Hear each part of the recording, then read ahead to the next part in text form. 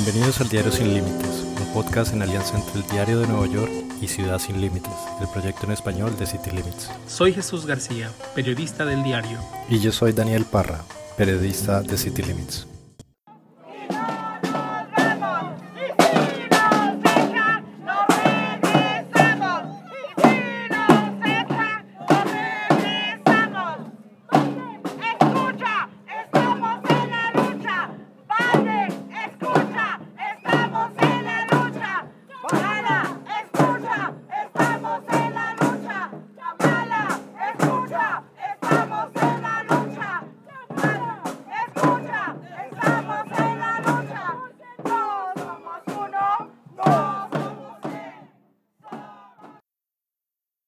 Durante la campaña del 2020, los demócratas y el presidente Joe Biden prometieron un camino a la ciudadanía de los inmigrantes indocumentados del país sin tener certeza de que pudieran lograrlo.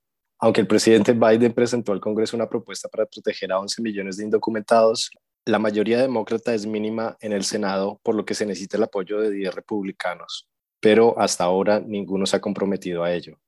El otro camino que los demócratas vieron fue aprovechar el proceso de reconciliación, el cual requiere de una mayoría simple. El gran problema es que la parlamentaria Elizabeth McDonough hasta ahora ha considerado que es inviable abrir el camino a la ciudadanía a los indocumentados, por lo que ha rechazado dos propuestas. Como lo hemos hablado antes, la primera pretendía la protección de 8 millones de personas, incluidos Dreamers, gente con estatus de protección temporal o TPS, trabajadores agrícolas y otros empleados esenciales. McDonough consideró que ese plan tenía un alto impacto fiscal en el erario. La razón de su negativa es que ella debe obedecer la regla Byrd, la cual establece que los proyectos de ley bajo procesos de reconciliación deban ser sobre el presupuesto y no tener un alto impacto en el déficit de las finanzas. Además de que al crear un camino legal a la ciudadanía, de ese modo podría ser revertido por otra legislatura o otro presidente en el futuro. La segunda propuesta de los demócratas fue discutida de manera informal por senadores, incluido el líder de la mayoría, Chuck Schumer, y el presidente del Comité de Presupuesto, Bernie Sanders, así como Alex Padilla, presidente del Subcomité de Inmigración. La parlamentaria dijo que la ley del registro también era una modificación inviable. Con ese ajuste se hubiera permitido a indocumentados que llegaron a Estados Unidos antes del 2010 solicitar la Green Card. Así que los demócratas llegaron con un plan C que todavía no se discute con la parlamentaria McDonough, pero varias organizaciones ya lo rechazan. Se trata de un perdón a la deportación o parol, una autorización de empleo hasta el 2031, así como permiso de viaje al extranjero, ciertas ayudas sociales y la posibilidad de obtener lo que se conoce como una tarjeta de identidad Real ID, pero sin derecho, y esta es la gran objeción, a una Green Card. Activistas presionan al líder de la mayoría en el Senado, Chuck Schumer, y piden al presidente Biden y a la vicepresidenta Kamala Harris para que cumplan su promesa de campaña. A más tardar el 30 de noviembre, el Congreso decidirá si aprueba o no alguna protección a los indocumentados. El viernes 12 de diciembre, decenas de activistas e inmigrantes desafiaron la tormenta mañanera y salieron a las calles en Nueva York a alzar la voz por lo que les fue prometido, la ciudadanía. Aquí algunos testimonios que responden a preguntas clave.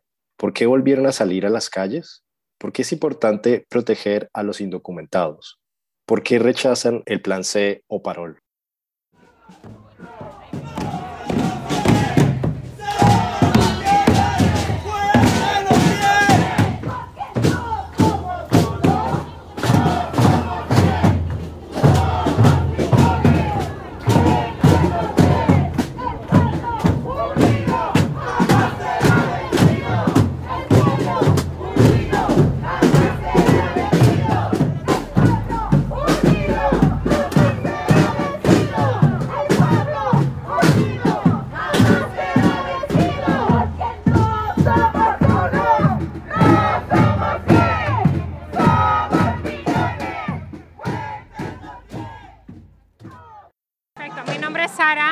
Soy organizadora en NICE.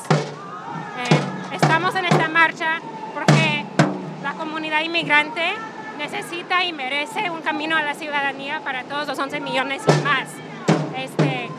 Estamos justamente en la temporada política de poder impulsar esta ciudadanía.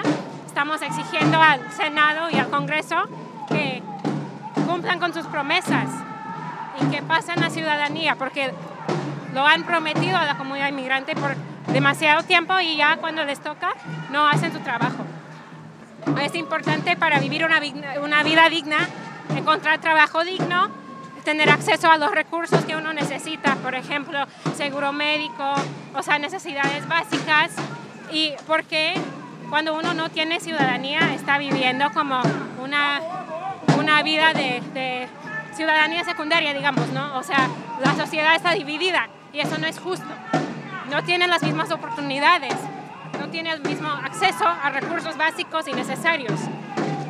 Tenemos que, o sea, el gobierno de los Estados Unidos tiene que cambiar completamente sus políticas migratorias para ser accesible e inclusivo para todos los migrantes. Porque sabemos por qué vienen los migrantes a este país, por las condiciones en sus países que usualmente son causadas por el mismo gobierno estadounidense. Entonces ahí hay todo un sistema y toda una cadena, vamos para acá, que el gobierno estadounidense tiene que rectificar, ¿no? Tiene que cambiar para crear justicia tanto en los países de los mismos migrantes como aquí en este país. Igual porque el parol crearía justamente una clase secundaria, ¿no? O sea, una ciudadanía secundaria, que eso sigue dividiendo a la sociedad, dividiendo a los trabajadores y creando como una jerarquía muy injusta, que actualmente existe, ¿no? Porque hay gente que tiene ciudadanía, hay gente que tiene documentos pero no tiene ciudadanía, hay gente que no tiene documentos.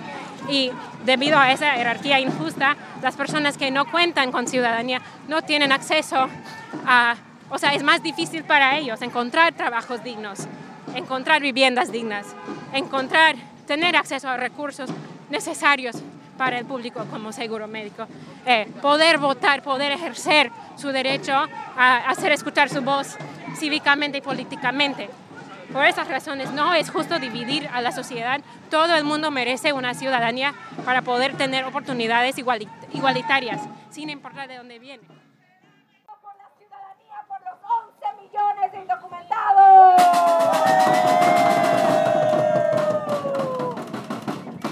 For our passerby, for those of you who are here witnessing, this is the moment, this is the window of time in which we fight.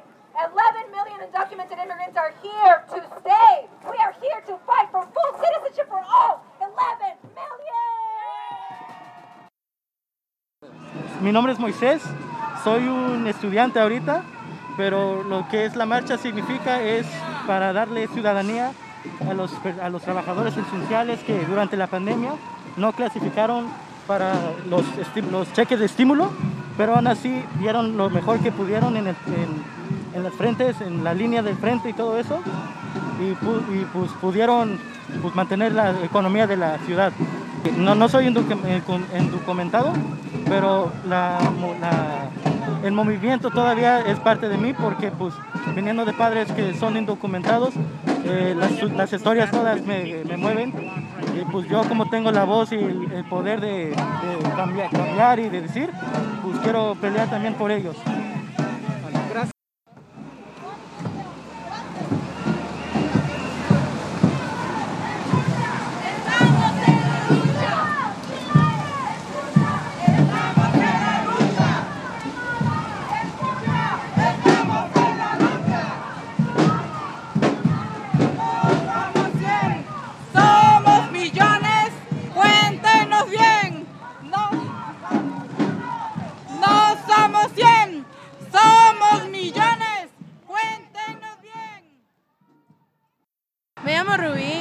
Soy una estudiante y estoy peleando porque sé que mi mamá no tiene sus derechos que ella se merece siendo una enfermera y ayudando a la gente de la comunidad, y ella se merece todo esto y todos los que están peleando también por lo mismo, por los derechos y por tener la ciudadanía y que puedan tener los mismos derechos que todos, porque todos los merecemos. Los inmigrantes siempre son como puestos como menos. Entonces, en muchas situaciones no tienen los derechos como para poder defenderse la misma forma que otras personas pueden, que tienen ciudadanía. Y igualmente también para los trabajos, es bien mínimo los trabajos para ellos porque no tienen los mis papeles, los beneficios y todo eso. Porque yo creo que nos merecemos mucho más que eso y creo que no están dando lo que queremos, obvio, y estamos peleando más para recibir más, porque eso es solo una parte. Y necesitamos más, nos merecemos más. Estoy con mi hermano y mis amigas. Gracias a ustedes.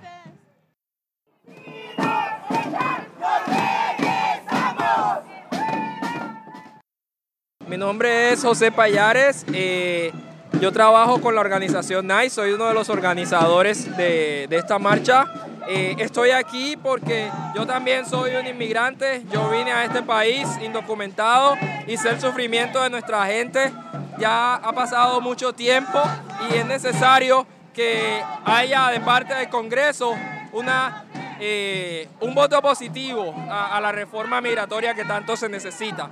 Los inmigrantes salieron adelante durante la pandemia, fueron trabajadores esenciales. Gracias a ellos, ciudades como Nueva York y las más grandes no se detuvieron por la labor de todos esos indocumentados que salieron a limpiar, a entregar la comida, a ayudar en la salud. Entonces por eso estamos marchando el día de hoy, ¿no? Por todas esas personas que merecen una reforma migratoria que ya no se les dé más la espalda. La posición de NICE es ciudadanía para los más de 11 millones de indocumentados. Para nosotros no hay ninguna otra opción que no sea esa. Para eso estamos haciendo advocacy desde hace mucho tiempo, para la ciudadanía. Una reforma migratoria integral e inclusiva, donde nadie se quede por fuera. Bueno, hay un mito que se dice que los inmigrantes no pagan impuestos, que se roban los trabajos de las otras personas que sí son ciudadanos, cuando en realidad no es así, al contrario. Los inmigrantes indocumentados han apoyado la economía de este país desde hace muchísimos años. Sin los indocumentados habría muchas cosas que no se podrían llevar a cabo, como es la construcción, ¿verdad? Como es la parte de la industria de servicios. El aporte de los inmigrantes en esas industrias ha sido grandísimo desde hace mucho tiempo. Incluso si nos vamos atrás al pasado, cuando eran ellos quienes venían a recoger las cosechas, ¿verdad? Entonces, eso no es algo nuevo. Ya hubo una reforma anteriormente. Estamos hablando de la época del presidente Reagan. Entonces no estamos pidiendo nada descabellado. Los inmigrantes pagan impuestos. Son personas honestas y trabajadoras que lo único que han hecho es aportar a la economía del país. Por eso, para mí, eso es muy importante y me gustaría que la gente lo entendiera de esa manera, ¿no? Por supuesto, y también va a ser mucho más fácil la parte de recolección de impuestos, ¿no? O sea, para mí es una oportunidad que el país ha desperdiciado en cuanto a recaudación, en cuanto a tener un registro de las personas que están en el país, en cuanto a ahora que hay tanta dificultad que dicen que no hay trabajadores. Bueno, hay millones de trabajadores inmigrantes que esperan una oportunidad por alguno de esos trabajos y solo un pedazo de papel se los impide. Entonces, para mí, en este momento de coyuntura tan importante, creo que es más relevante que nunca que se apruebe una reforma migratoria, sobre todo para el apoyo, para el impulso de la economía del país con reformas como la de infraestructura. O sea, ¿quiénes van a tomar esos trabajos? ¿Verdad? Esa es la idea, que podamos seguir aportando, pero de manera ya amparada por la ley, por la Constitución, a incrementar mucho más la economía de este país. Ok, mi nombre es Leticia Reyes y yo pertenezco, a la comunidad. Soy voluntaria en varias organizaciones sin fines de lucro. Todo lo hago voluntariamente y lo que estamos aquí es para pedir la ciudadanía. Yo tengo permiso de trabajo y tuve un accidente. Desde hace 7 meses estoy incapacitada y como no soy una ciudadana, pues no tengo los privilegios que tiene un ciudadano. Pero el accidente fue mi trabajo y hasta ahorita no me han podido aprobar una operación que necesito del cuello, de la espalda y del brazo. Por eso estoy acá para que nos ayuden, que me den una ciudadanía para poder aplicar a los trabajos que tiene el MTA, porque yo estaba trabajando por debajo del MTA, una empresa privada. Como no soy ciudadana, no puedo aplicar a un trabajo de la MTA, pero estaba trabajando para el MTA. Ese es el motivo mío, que necesitamos que nos haga una reforma migratoria para todos los que tenemos permiso de trabajo, que nos dé la ciudadanía, porque estamos acá ayudando a crecer la ciudad, estamos trabajando duro, somos trabajadores esenciales y no tenemos ningún privilegio. Queremos la ciudadanía, porque con un permiso no es suficiente. no es suficiente. Y trabajamos muy duro aquí en este país para poder tener los mismos derechos.